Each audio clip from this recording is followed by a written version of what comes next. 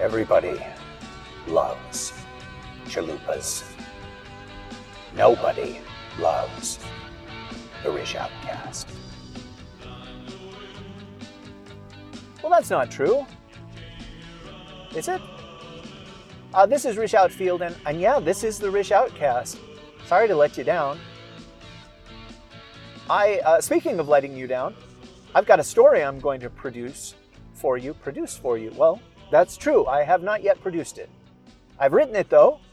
I've got a story I'm going to present to you today.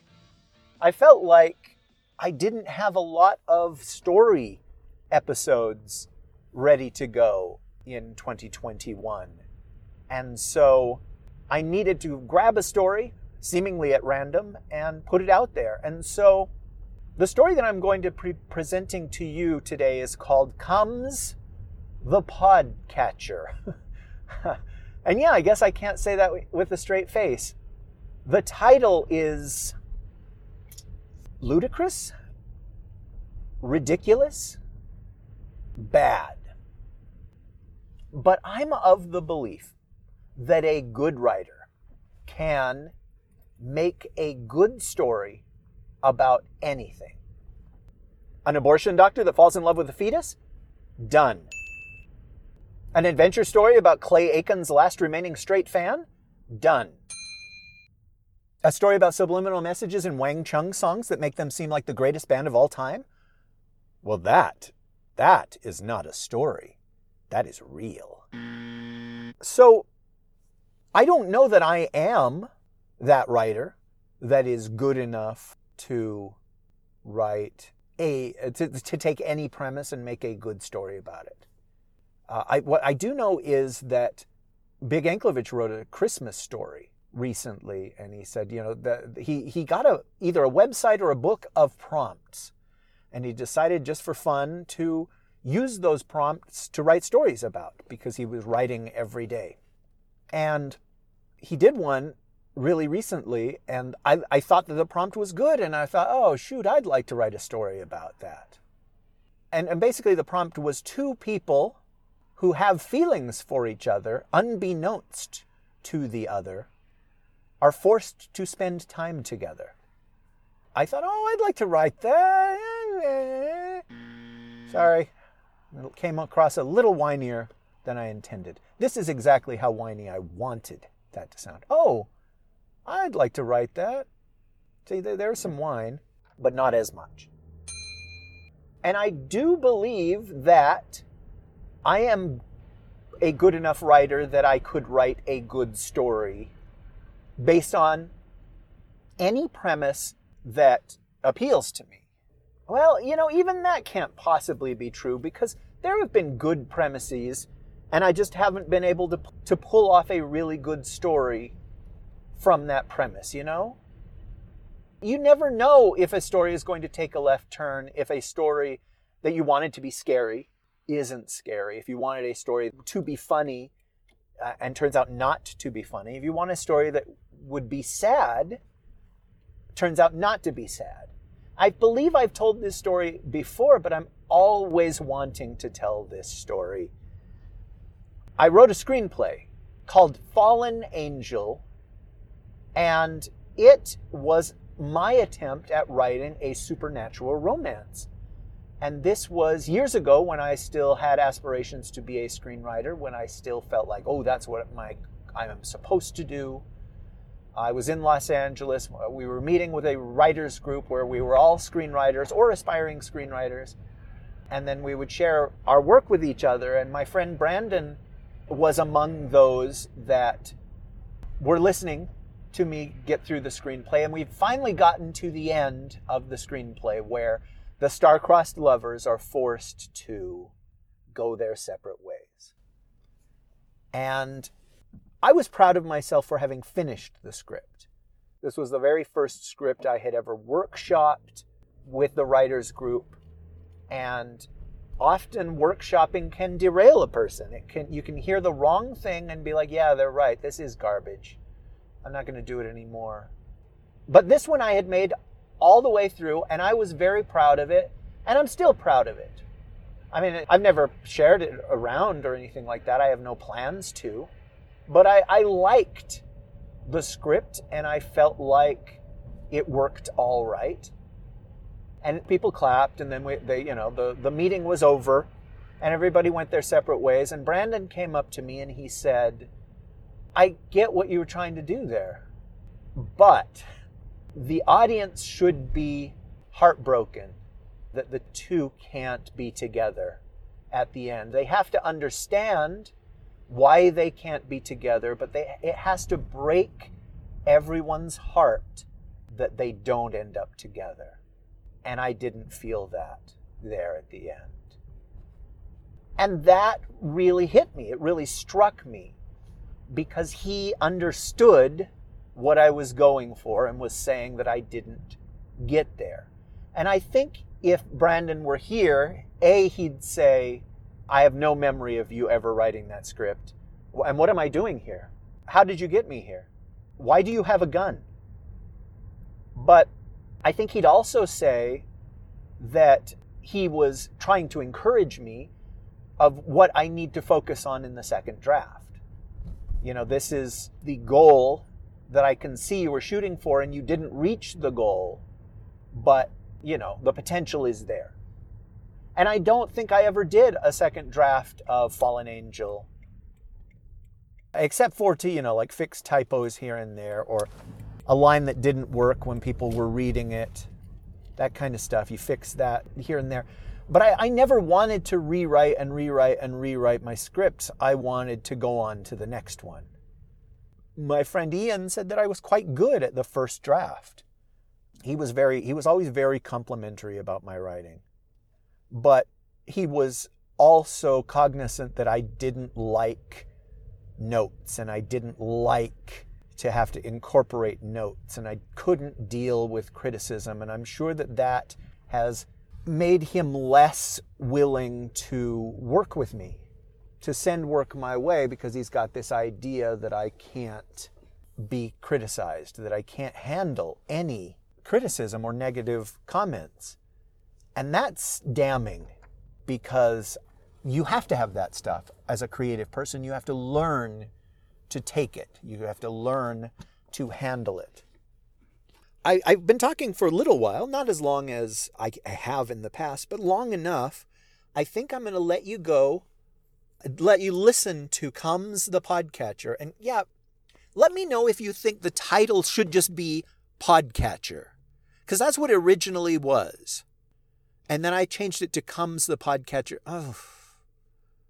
Well, let's find out together what I ultimately called the story. And then we'll talk more. See ya.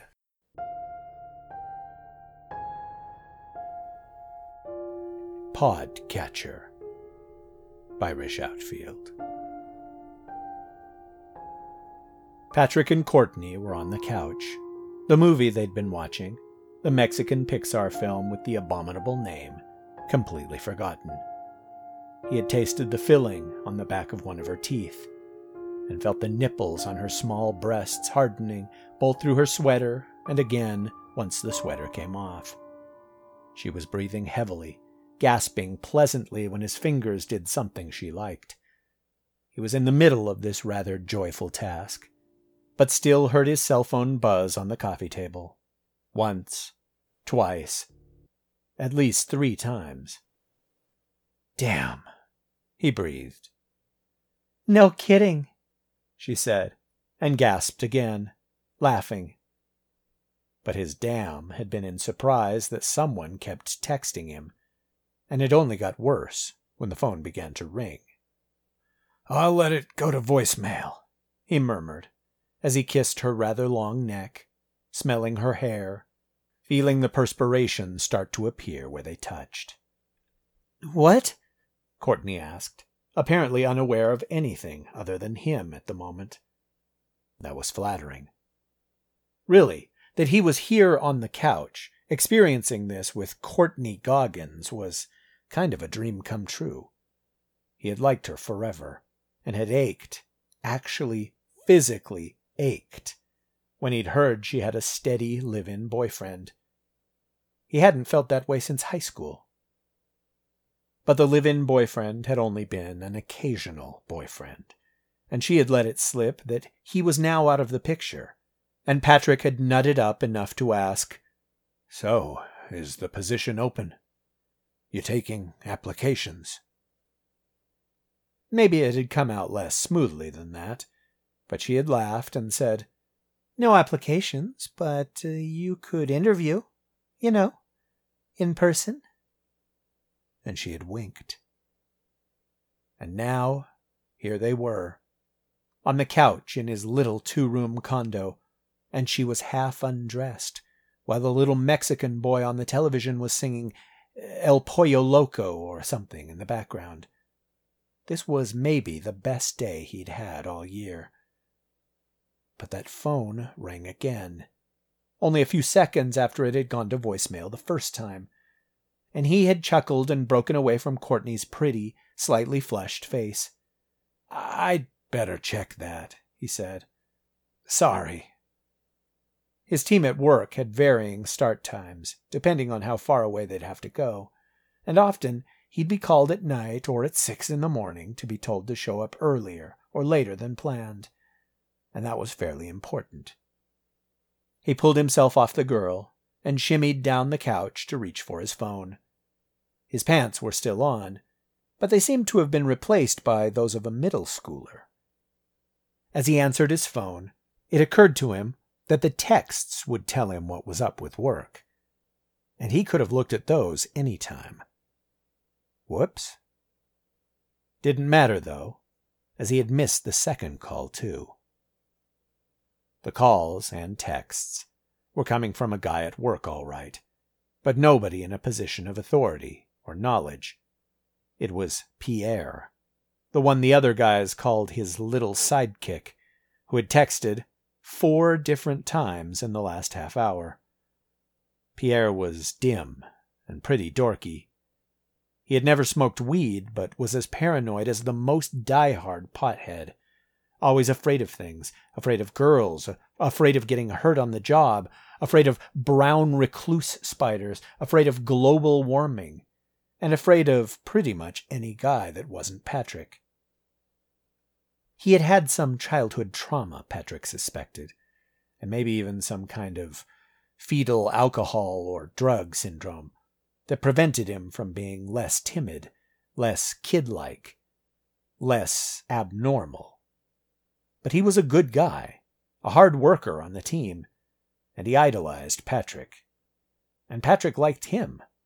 So when he read the texts, "Afraid. See someone in the parking lot. Watches me. Saw someone outside my house. Podcasher." He didn't immediately dismiss them. Courtney was still on the couch, drinking the rest of her margarita she'd mixed for them. "What is it?" she asked, and he must have looked concerned, because she now sounded concerned too. "A friend of mine. Freaking out about something." "Freaking out about what?" Patrick checked the incoming calls. Both of them had been from Pierre Denton. There was a voicemail, too. "He left a message," he told her, while already dialing his voicemail box. "Pick up, Patrick," the agitated voice of his coworker said on the message. "Please, Patrick, Then he had hung up. Courtney," Patrick said, looking over at her. She gave him a smile and... Wow, he had been too close to admire her body before, but there were some sweet curves and dope angles going on over there. His mouth opened a little bit on its own. "Look, I'm gonna check on him. Okay?" She shrugged and reached for his margarita, too. Patrick forced himself to look away from the girl and down at his phone. He dialed. His pants reminded him they had unfinished business. That was hardly necessary. Pierre picked up immediately. "Patrick, I saw him. He was on the stairs." The kid sounded seriously freaked out. The stairs? Calm down, man, and tell me who you saw." He was a guy in these old-time clothes. I saw him before. The podcatcher. He wants to kill me. Pierre didn't live in a house, but a tiny apartment that made Patrick's condominium look palatial. It was in a fairly bad neighborhood, where there could be criminals, drug dealers, maybe gang members. "Podcatcher?" he asked.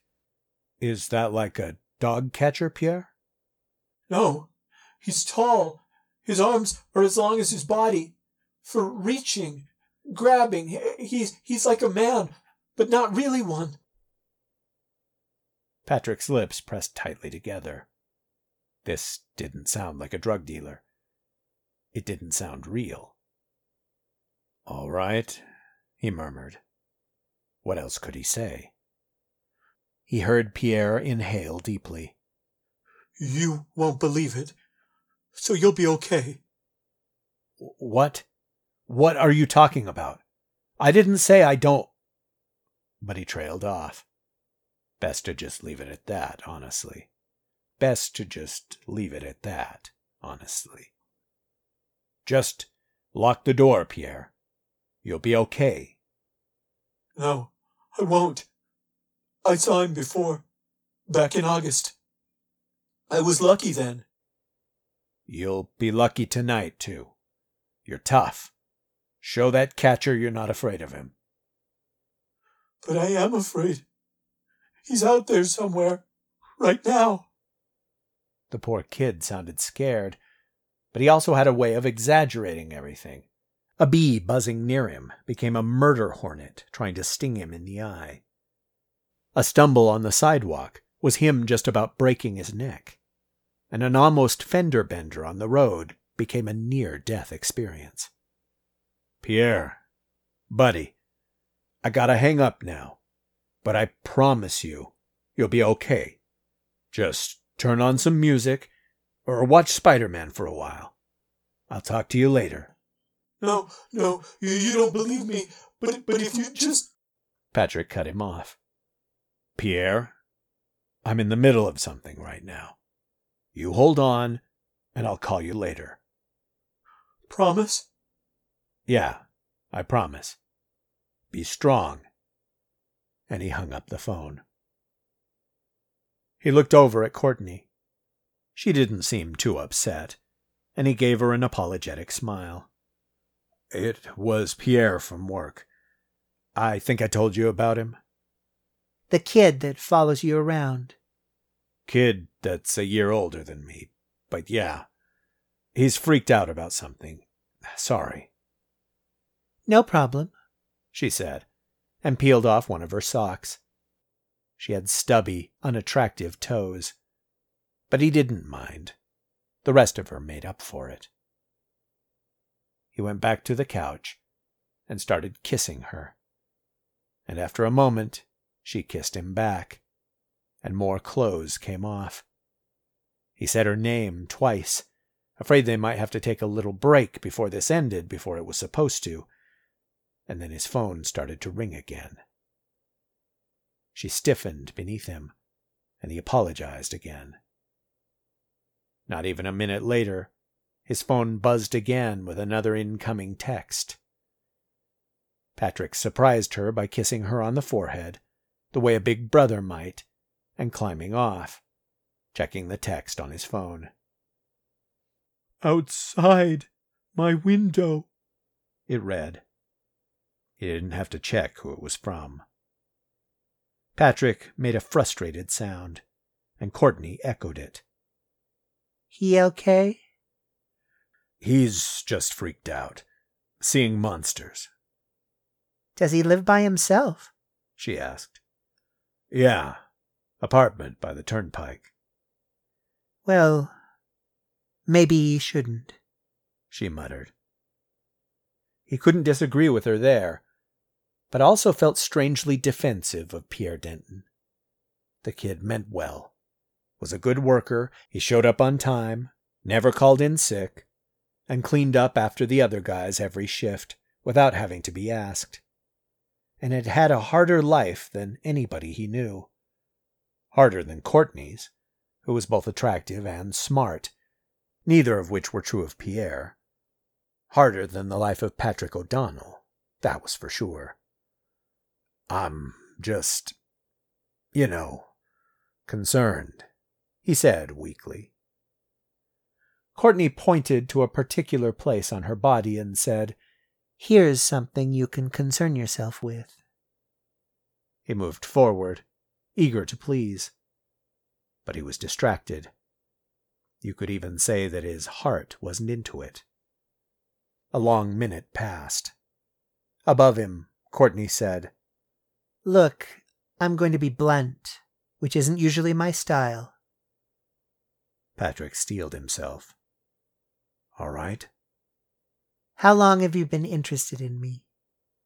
"Well, what do you mean?" "Sexually," she interrupted. That was blunt. "I don't know. I was interested the first time I saw you. But like I told you, because I thought you looked like somebody." "An actress from musicals." "Well, a singer or an actress, yeah." "And you never told me who." From where he was kneeling, he was staring directly up into her nostrils. It was kind of surreal. "Well, eventually I figured it out. But you were saying?" "Who? Who was it?" "It's not important." "Tell me," she urged, flipping his ear with her finger. "The girl from Star Wars. I forget her name." "Princess Leia? I remind you of her? She's dead, you know." "No, the other one, from the newer ones. Was her name Kay? Maybe May? I don't know." She shook her head. "Ray? But she's so skinny." Courtney Goggins wasn't exactly Melissa McCarthy herself, but he wasn't about to say that. "You have the same nose or something." The young lady didn't seem flattered by the comparison. "I don't see that." "Hey, what were you saying? About me being interested in you?" "Oh, right. So you've wanted me since you first thought I looked like that anorexic girl from the awful Star Wars movies." "Hey, the first one was cool." "And here I am, at your place, rarin' to go, my bra God knows where." It was hanging from the reading lamp, but that wasn't the point. "And you want to go visit one of your work buddies." When she put it that way, it did sound kind of stupid. But Pierre was a decent, harmless kid who couldn't help it if he was paranoid and backward and lonely, since no girl on earth was rarin' to sleep with him, as she put it. In fact, Pierre Denton would want Patrick to finally end up with Courtney, just so he could ask questions about it, live, what was the word, vitoriously through him. So Patrick went for it. And it was glorious. For a minute or two. He kept thinking of his friend, and how humiliated he'd been that time their group had gone to see the flick with the twisted doubles that lived underground, and how freaked out he'd been in front of Diane, who Patrick had been seeing, and her shallow sister, who Pierre had been crushing on. In fact, Patrick actually, honestly, considered leaving his new girlfriend mid-foreplay and checking on his friend, even if it was the dumbest thing he'd done since he, at 15, had gone skinny dipping at the rec center while kids' swimming lessons were going on. The phone buzzed again.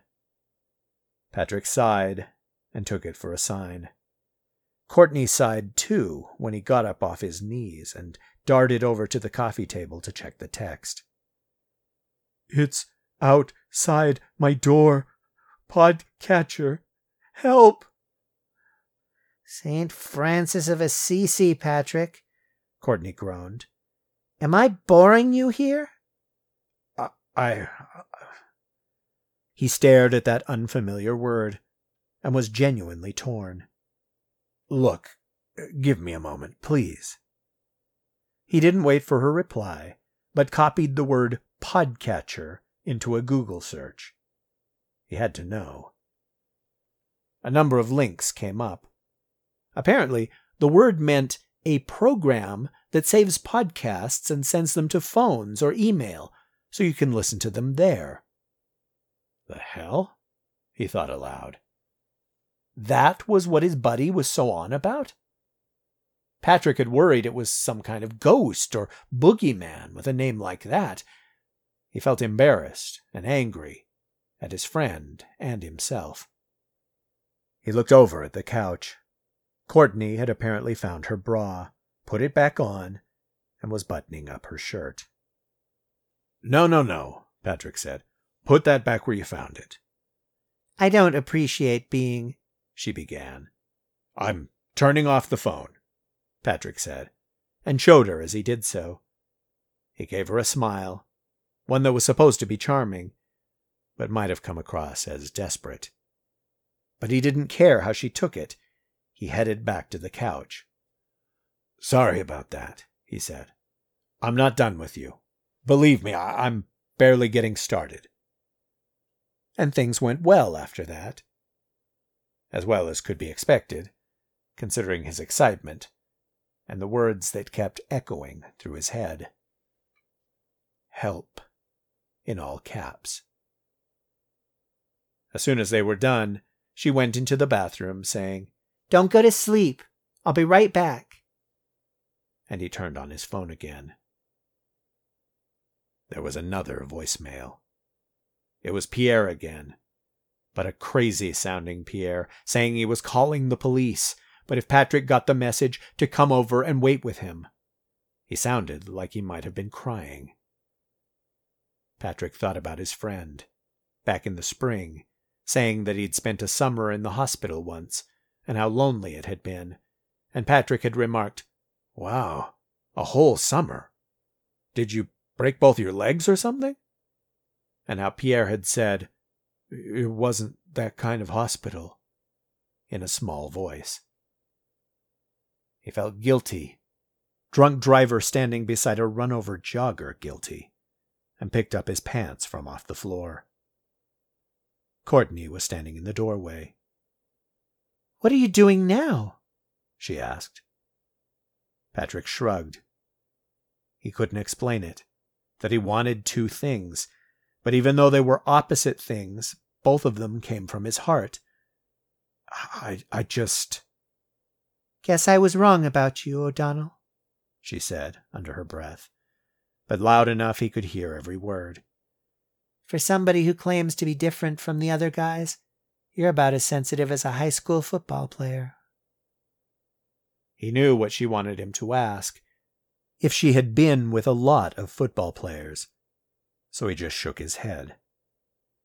You got what you wanted, and now you're on to other things. It's not that, Courtney. My friend, you should have heard him. I heard enough, she said, and he thought that statement was directed at him, not at his friend. I'm sorry, he said again, and threw on his jacket. He left her there in his apartment, hoping she would still be there when he got back. But from the look in those blue eyes of hers, he knew she wouldn't be. He drove across town toward Pierre's complex, berating himself again. The sex with Courtney had been brief and, frankly, not as good as it could have been. Not as good as it would have been the second time, he was certain. Damn it.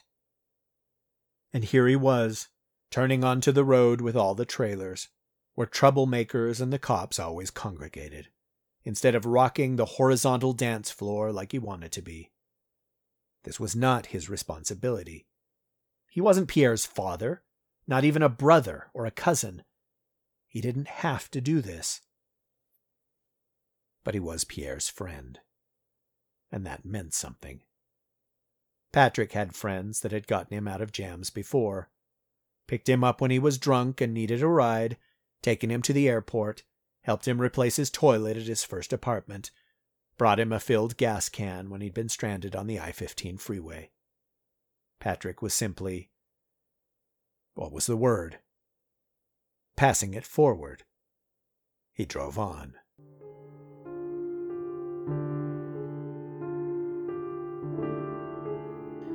Alberto Harrell had put his active case files in the desk and locked the drawers, and was now on the phone with Kayla, speaking in that tone he used with people considering jumping off rooftops, or a wife that was on the verge of losing her temper with him. No, he said. I'm just leaving now. She asked him a question. In this case, right now means about 15 minutes. Sorry. She said something else. Just any lottery ticket, or is there a specific one you want me to pick up? That much? Okay, I might just waste our money on two. Someone across from him was trying to get his attention. Harrell looked up. Detective, Officer Mickelson said. Harrell cocked his head. It was the first time anyone had ever addressed him like that in the station. His promotion would not technically go through until the next couple of days. Maybe later, if the paperwork got delayed. He covered the phone. Yeah. 911 call came through? Domestic disturbance or something. You want to take it, or are you out the door? He'd just been given a choice. That never happened. Maybe this promotion had newfound respect attached to it, at least as far as Mickelson went. Harrell glanced at his phone, where his wife was still talking. His shift wasn't over yet, but he'd gone out on enough domestic disturbances to know that taking this one was likely to get him back to Kayla pretty late. What about Burhan? Harrell asked, deciding to place tonight's decision in his new partner's hands. Has he gone home too? No, he's on till midnight, maybe 1. Okay, I'll take it. And he took a little breath before telling Kayla his plans had changed.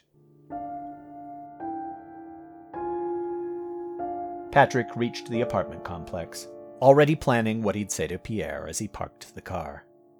Surely somebody had told him before that he was paranoid and had an overactive imagination, that these fears of his came from unrationalness rather than a real concern or threat. There came a time in every man's life, and that's what you are, Pierre, a man, when he had to stand up to the things he was afraid of, and face them, so that he'd be less afraid next time, or not afraid at all.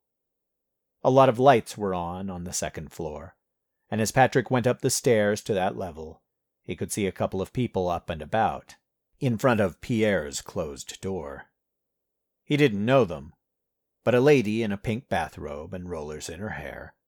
His grandmother had done that, and he was frankly surprised that was a thing anymore. Turned as he approached, scowling at him with what looked like disgust. You live here? No, I should have heard it. A man, perhaps her husband, perhaps another, unrelated neighbor, spoke up. He sounded almost amused. Crazy stuff. What was it? Asked Patrick. Screaming, the bathrobe lady said, not at all concerned. Screaming bloody murder. Is Pierre all right? Who? Asked the woman. The guy who lives here. Dunno, said the man. The door is locked. We already called the police, the woman told him. What's wrong with him, do you know? Asked the man, and his question was ignored. Patrick tried the door. It was indeed locked. He hammered on it one more time, just for show, and then threw himself into it, right where he knew the deadbolt was. It held fast, hurt his shoulder. He should have kicked it. But what good would it have done? The doorknob lock was also engaged, and there was a metal piece there on the door, recently installed, that prevented exactly what he was trying. The lady in the bathrobe tugged on his sleeve, and when he turned, she quickly used both hands to keep her lapel area together. Not that he was interested in what she was hiding. He could not have given less of a crap right now about some stranger's body. The window, she said, glancing over leadingly. What about the... He saw that the front window was broken, leaving a jagged gap about 1/2 foot wide. Not enough for a person to get through, but broken nonetheless. No broken glass had fallen outside the apartment. This time he did use his foot, and kicked in the rest of the window. "Careful," the neighbor man said, but he was already backing down the deck toward his own place. The glass fell into the apartment, joining the previous pieces, and Patrick was careful as he climbed into his friend's living room and looked around. The lights were all on, including the television, tuned to some religious station, BYU TV or something, with the sound off. "Pierre," he called, but got no reply. He had a hunch he wouldn't get one. There was a sense about the place that no one was there. But when he got to the bedroom and saw the legs sticking out of the bottom of the closet, he understood why. He said his friend's name again, ran in, and recoiled at what he saw. Pierre was lying on his back, not moving, despite there being shoes and hard objects underneath his body. His dead body. Stretched out wire coat hangers were sticking out of his face. His mouth was loaded with them, and the end of one of them was jutting out of his eye. Patrick knelt down beside the body, and though he probably shouldn't do it until the police got there, he closed his friend's one wide, terrified eye. "How could you do this to yourself?" He looked away from the body. You couldn't. The bigger question was, how could you do this to somebody else? It was difficult to stand up, and there was an unpleasant tingling in his head, like he'd been hanging upside down all evening. Patrick walked slowly back into the hall, and processed what must have occurred. There hadn't been enough room for an intruder to get in here through the window and get out again. Unless they'd reached through the broken window to unlock the door, and then they... what? Locked the door behind them once they were inside? But that wasn't possible, unless they were still here. He picked up one of Pierre's golf clubs. The guy didn't play golf, but he'd won them at a work Christmas party one year, and always wanted to try them out, and went to the one other place the killer could be right now, the bathroom. He raised the club and burst into Pierre's little bathroom. No one was there. So how had they exited? The same way they came in? Through the toilet? Through the thin air? Sure. If it hadn't been a person that did this. If it had been something else. The podcatcher. He hadn't believed his friend, and now his friend lay dead, killed horribly by God knew what. Patrick felt dizzy, like he might fall down, like he might be sick. He was to blame. Absolutely. And you know what? He was glad Courtney Goggins wouldn't be going out with him a second time. He hoped she never spoke to him again. It was the least he deserved. He felt tears playing at the edges of his eyes. Tears of shock. Tears of loss. Tears of shame. He shook his head to clear them. You know what else? Maybe that was wrong. Maybe it was good that he was beating himself up inside. Maybe he didn't want to be with somebody with no compassion, with no... What was the word?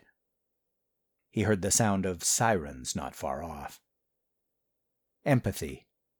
That was the word, where you thought about other people's feelings, tried to understand how they felt.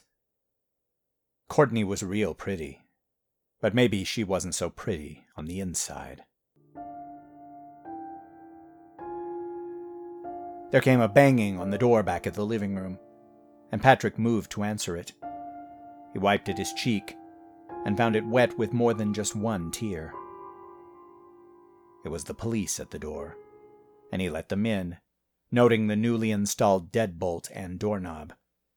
It was 2 officers, and he immediately put his hands up. But the lead cop, an older black man with a bit of a belly and kind eyes, told him not to worry. that the neighbors vouched for him, told them he'd just gotten there, that the window had already been broken by somebody else. "My friend," Patrick said, gesturing to the bedroom. "He's in there. Please help." One of the cops moved past him and went in to check. They heard his exclamation of "Jesus!" from the living room, and the older cop went in to also look at the body. Patrick sat on the couch, a cheap one that had been his 2 couches ago, before it started sagging in the middle. He'd helped carry it up here. 3 years ago? 5? The younger policeman, a blond man with a round face and glasses, got out his notebook and started asking Patrick questions, while the older cop called it in. He reported it as a homicide, possible home invasion, and something technical Patrick couldn't understand. "Did you touch the body?" A nod. The young cop looked at Patrick's hands, but there was no blood on them. Not that that meant anything. "I'm sorry," Patrick said. But it wasn't really for touching Pierre. He was sorry for other things. "Forget about it," the cop said. "Just tell us what you know." Patrick started recounting the story, but it sounded really confused and nonsensical to his ears, like he was making it up as he went along. "Do you still have the texts?" the older cop asked. Patrick nodded and got out his phone. "And the voicemail? You still have that?" Another nod. "Do you mind playing it for us?" What an odd way to pose the question. Patrick played it for them. I think I'd better call the police, Patrick. Pierre's quavering voice said. I've always been scared of them, but I'm scared of the podcatcher more. If you get this, can you come over and wait with me? You don't have to stay or anything, but I'd feel better not being alone.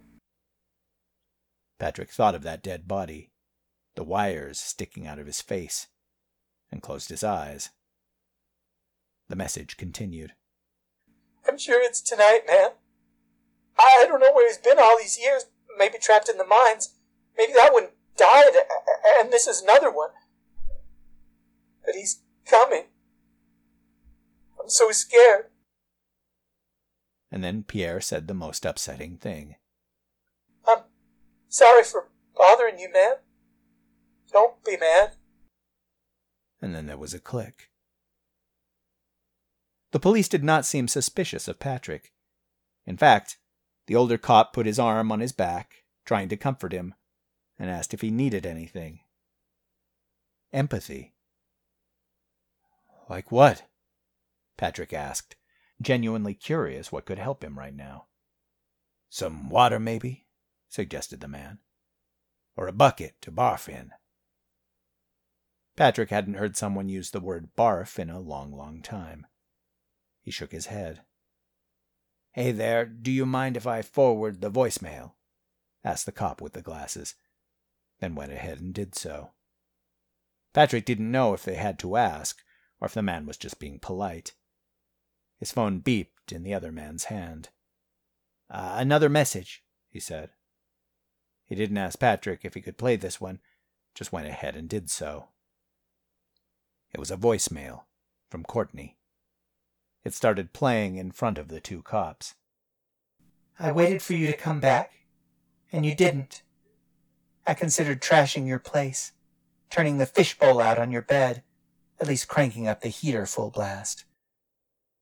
Patrick should have been embarrassed that these strangers were hearing this, but he had gone numb inside. Courtney continued. But I thought about it, and what you said to me the first time you asked me out, about being not just another jerky guy like Tomas was, and the fact that you'd go running out to help your friend instead of ignoring him means something. Maybe you're a keeper, Patrick O'Donnell. I'm sorry if I was a biatch. Give me another chance, okay? The young cop, Officer Burhan, his name tag said, raised his eyebrows. That's nice. Sorry about that. the older cop said. "I could have gotten here sooner," said Patrick, but not really to them, just to the air. Maybe to Pierre's ghost, if it was still hanging around.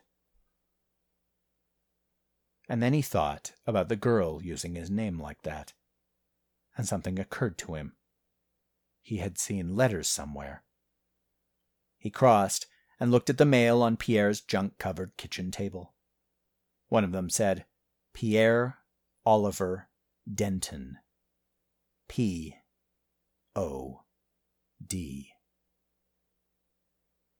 Something called a podcatcher had come for a guy named Pierre Oliver Denton, gotten into a locked apartment, and slipped out through a 7 or 8 inch break in the window.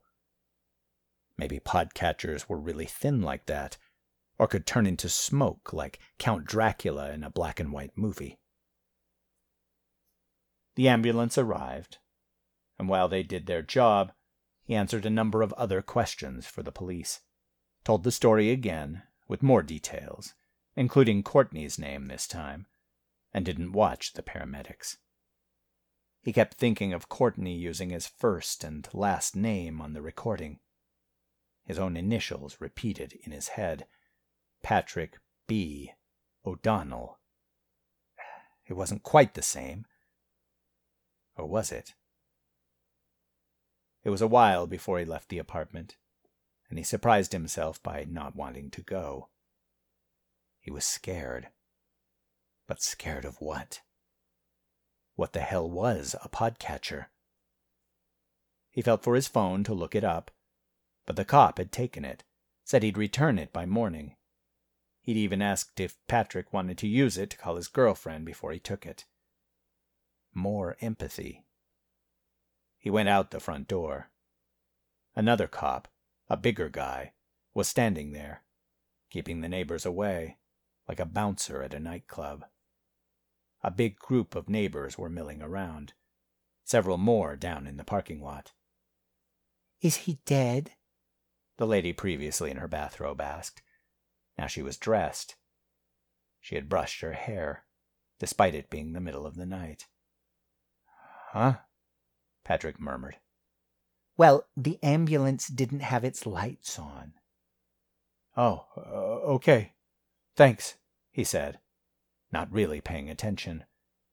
He scanned the parking lot, finally spotting his car. He'd parked it badly, halfway over the yellow lines, in his haste to make sure Pierre was all right. There was someone standing right beside his car. But the person was shaped wrong. They were too tall to even be a person. Maybe it was a tree. A small tree standing in the parking lot in between his car and the one next to it. The tree took a step forward. Well, it wasn't a tree, was it? A podcatcher seemed to be a person, but a very, very tall one, and without human proportions. This thing's arms were as long as its body, arms with myriad fingers, for reaching, grabbing. Patrick spun on his heels and nearly bumped into the older policeman that had been kind to him before. "Whoa, you okay, son? Gonna be sick after all." "I might like to go back to the station with you. Give a report." The big man made a face that conveyed appreciation. "That's not necessary. Not tonight, anyway. You go get some rest, if you can." Patrick shook his head. "Could I go with you anyway? Doesn't have to be to the station. I could just ride around with you in your squad car." "I don't have a squad car. Just made detective myself." Patrick looked beyond the policeman, back to where his car was parked. He saw the car, but not what had been beside it. Maybe it had been a trick of the weak light. Maybe he'd been seeing things. Maybe there was nothing to worry about. Something was hunched over behind the car, squatting, trying not to be seen. Its shadow was visible there. Not quite a person, not quite a tree. One of its hands opened and closed, like tree branches bending in the wind. This particular night was absent of wind, of course. "Buy you some dinner, then?" Patrick offered, trying to sound friendly, but probably only sounding desperate. "Maybe just a cup of coffee?" The cop also looked toward Patrick's car. He squinted, then went still. His hand moved to his belt, not quite on his gun, but near it. "Let me get you a cup, son. Or a breakfast burrito, maybe." The newly promoted detective had detected something, hadn't he? Patrick felt immensely relieved. That would be nice," he said.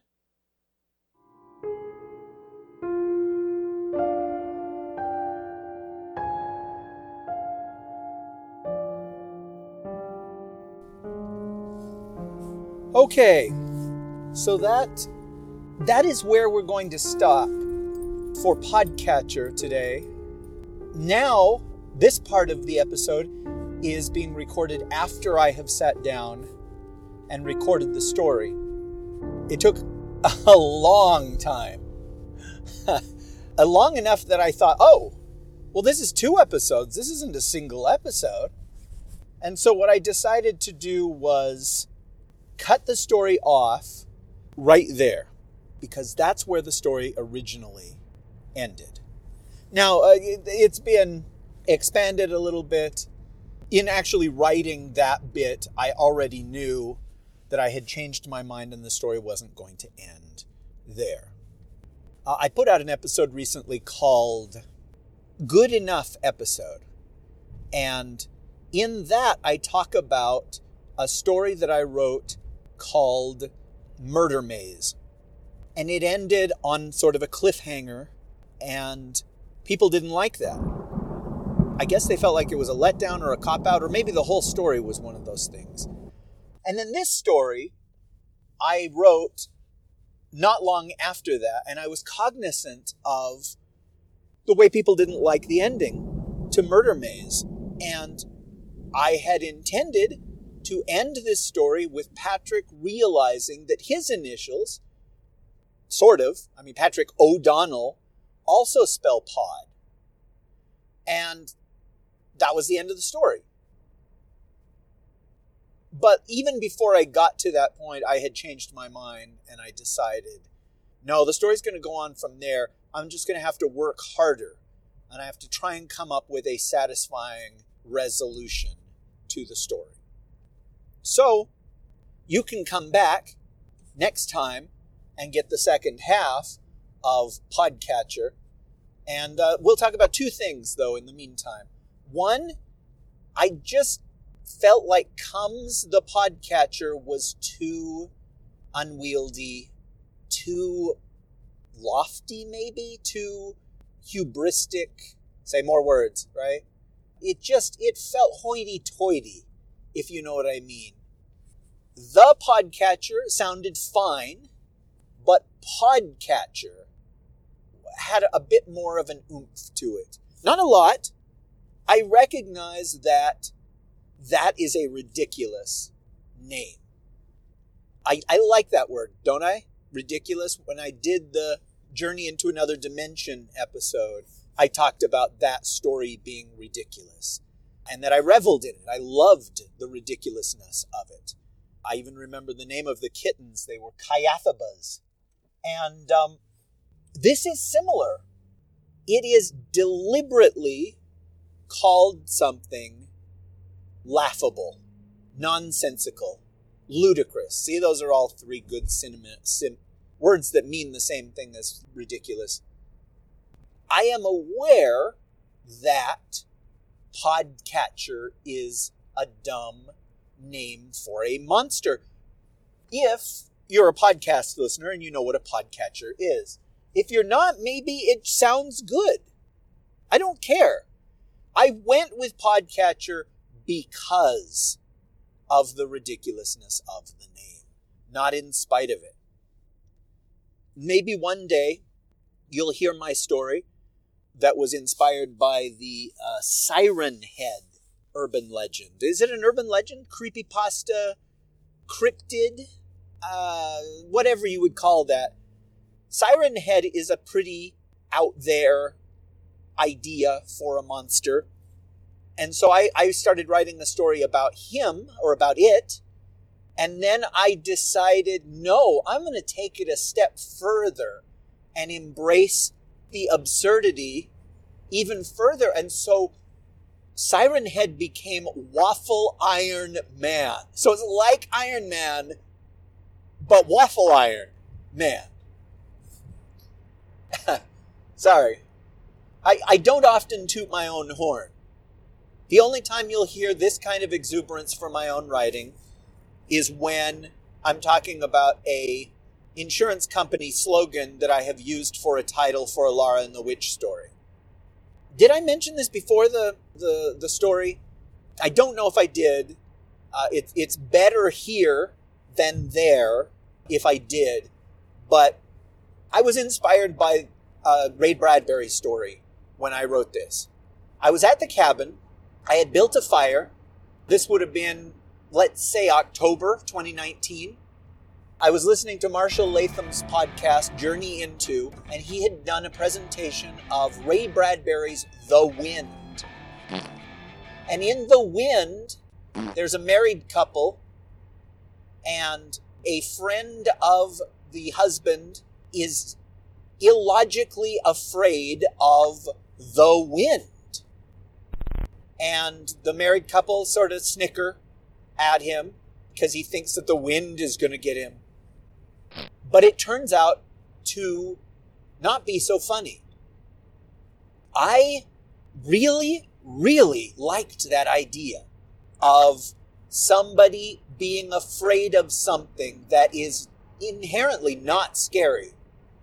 And maybe you dismiss it. I wanted to tell the story from the friend's point of view rather than the scared person's point of view. He dismisses it and then later finds evidence that he should not have dismissed it. Now, I can't remember the Bradbury story very well. But it doesn't matter because somebody will say something, you'll hear a snippet of dialogue, you'll be watching something, you misremember something, and it's a jumping off point for a new story that is yours. And I don't feel like, with the exception of Christopher Paolini, it matters how you were inspired to write what you write. And, even the Christopher Paolini thing, I guess that was a low blow. I don't know. I just had never heard anything so egregious. Then when Big Anklevich played that for me, we tried to listen to the audiobook together, and I couldn't take it. But even taking that into account, those stories are his. It's apparent what inspired it, but it doesn't matter. 50 Shades of Grey, being Twilight fan fiction, it's not that anymore. But what I was going to say is I don't really remember the Bradbury story anymore. And I think if I went back and compared them, that might be interesting. But it also might be frustrating. I'm reminded of a screenplay that I wrote called The Brotherhood. It took place on a college campus, and it turned out that there was a fraternity of vampires that had set up a chapter on the campus. And if you pledged to the frat and got in, they would make you a vampire. And so some other students set up a competing fraternity or organization on campus. It wasn't a frat, it was, just a group that men and women could join of vampire hunters of, Van Helsing's type thing. And I submitted that to a couple of places.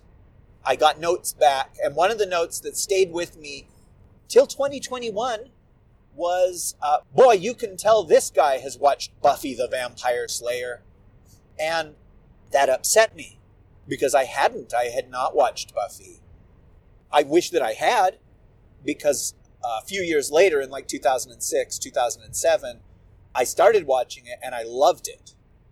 And yet, there would be moments while I was watching the show where I'd say, you know, there's something like this in that script that I wrote. I can see why somebody would say, oh, you got this from Buffy the Vampire Slayer. So it still hurt, even though I knew that it was unfounded. Ultimately, that was just a lesson that I had to learn. We've talked about the Brotherhood a bunch of times because it was a life lesson for me. Different aspects of it. Well, you know, I think I'm going to leave us there because, like I said, the story is long and I've got a lot more editing to do, and I guess I've got a second episode to present it in. And so I really appreciate you having listened all the way through. I hope that you liked the story, or the first part of the story, and I hope you will join me for the second half. And here's a challenge between this episode and next episode. What other horror stories, horror movies, etc., can you think of that have ridiculous names? I'm going to give you 2 examples to start off the conversation. One totally works, even though it shouldn't, and one does not. So the one that works is the Babadook. Listen, guys, Babadook is an absolutely stupid name. That's it. I know you were waiting for a but that's it. It's an absolutely stupid name. But the movie treats it so seriously that it works. Oh, you know, here's another example. Candyman. Yeah, there's who was it? One-Eyed Guy? Sammy Davis Jr. song. Who can take a chalupa? Shove it someplace warm. That should not be a scary title. But the movie was scary enough that it works. And Candyman, I've only said it twice, has now become a scary word, much more than a reference to an old song or somebody that sells sweets. That works. If the pandemic hadn't happened, we would have gotten a soft reboot in 2020, and they'd probably be planning the sequel by now. So there's that. Oh, the one that doesn't work.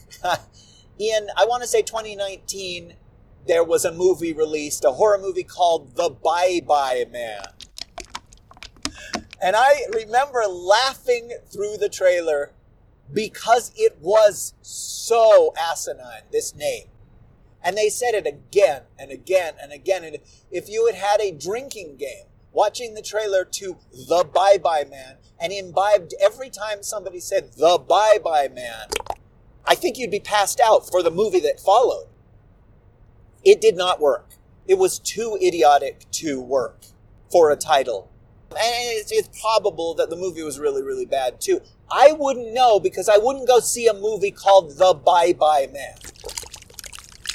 So let's talk about more. Another one just came to mind, but I'm not going to say it. I hope that you guys have some that we can talk about it just for fun. We're all friends here, right? And so that's it. If you'd like to support me on Patreon, I would appreciate the pod out of it. And you don't have to donate a lot, maybe $1 an episode. It helps me do these. It helps me want to do these. And you get a Patreon address every month where I sit down like I have for the last 18 minutes. If you like my stuff, that's the best way to encourage me to do more. You can always go out and buy a copy of Podcatcher if you'd like. I'll make sure that it's up on Amazon before this episode airs. That way you can find out how it ends, I guess. I don't know. I don't know. I feel strange telling you to do that. There are some stories that I put out there that I don't feel like I should charge for. But you have to. Amazon doesn't let you put things up for free. Or at least they didn't used to. I used to have to go to Smashwords to put stuff up for free. And then eventually Amazon would pick up a link to the Smashwords site But I don't know that that still happens, and I just don't do Smashwords anymore. I wish that I did, or I wish that I had somebody who would do it for me, because the reason that I don't was I made so little through Smashwords. I think the last time I made anything, it was 75 cents or something like that, and that would have been like 2018. But also, they have a different format requirement than Amazon does. So it is not worth it to me to reformat the story so that it can go up on Smashwords. You understand. There are other ways you can support me. One of them being, you can tell me a movie title that is ridiculous. It has to be a horror movie, though. It can't be Jennifer Garner in Peppermint, which makes the Bye Bye Man sound... Okay, Bye Bye Man is still really bad. I appreciate you. You have a good day, and may Podcatcher find you not at home. Special thanks to Kevin MacLeod of Incompetech.com for the music so inexpertly used in this episode. Are you insulting him or me? You. The Rish Outcast really should not exist. But since it does, I suppose the best that can be said of it is that it was produced under a Creative Commons 3.0 license. Of course, that's a little bit like noticing the piranhas eating you have a very attractive coloring.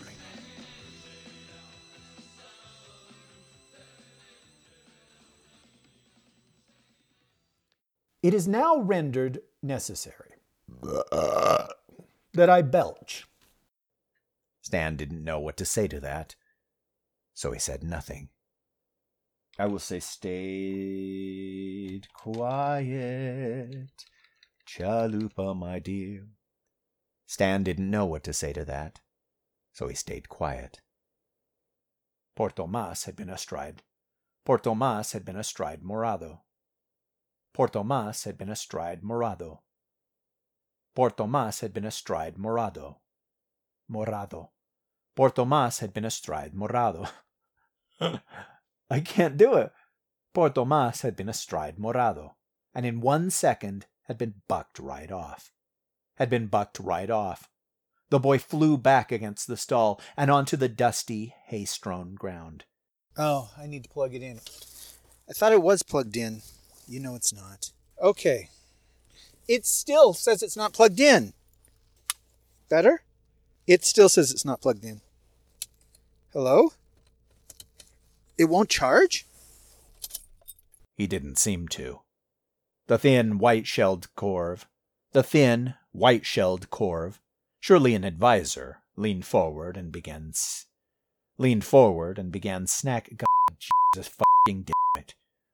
He didn't seem to. The thin, white-shelled corv, surely an advisor, leaned forward and began snacketing something to him. Yeah, it has to have been more than a full minute of it being frozen. Wow. Still frozen. And I am exhausted. I don't know what's wrong with me. What was the longest I was ever asleep on a recording track? Sucking the meat off the bone.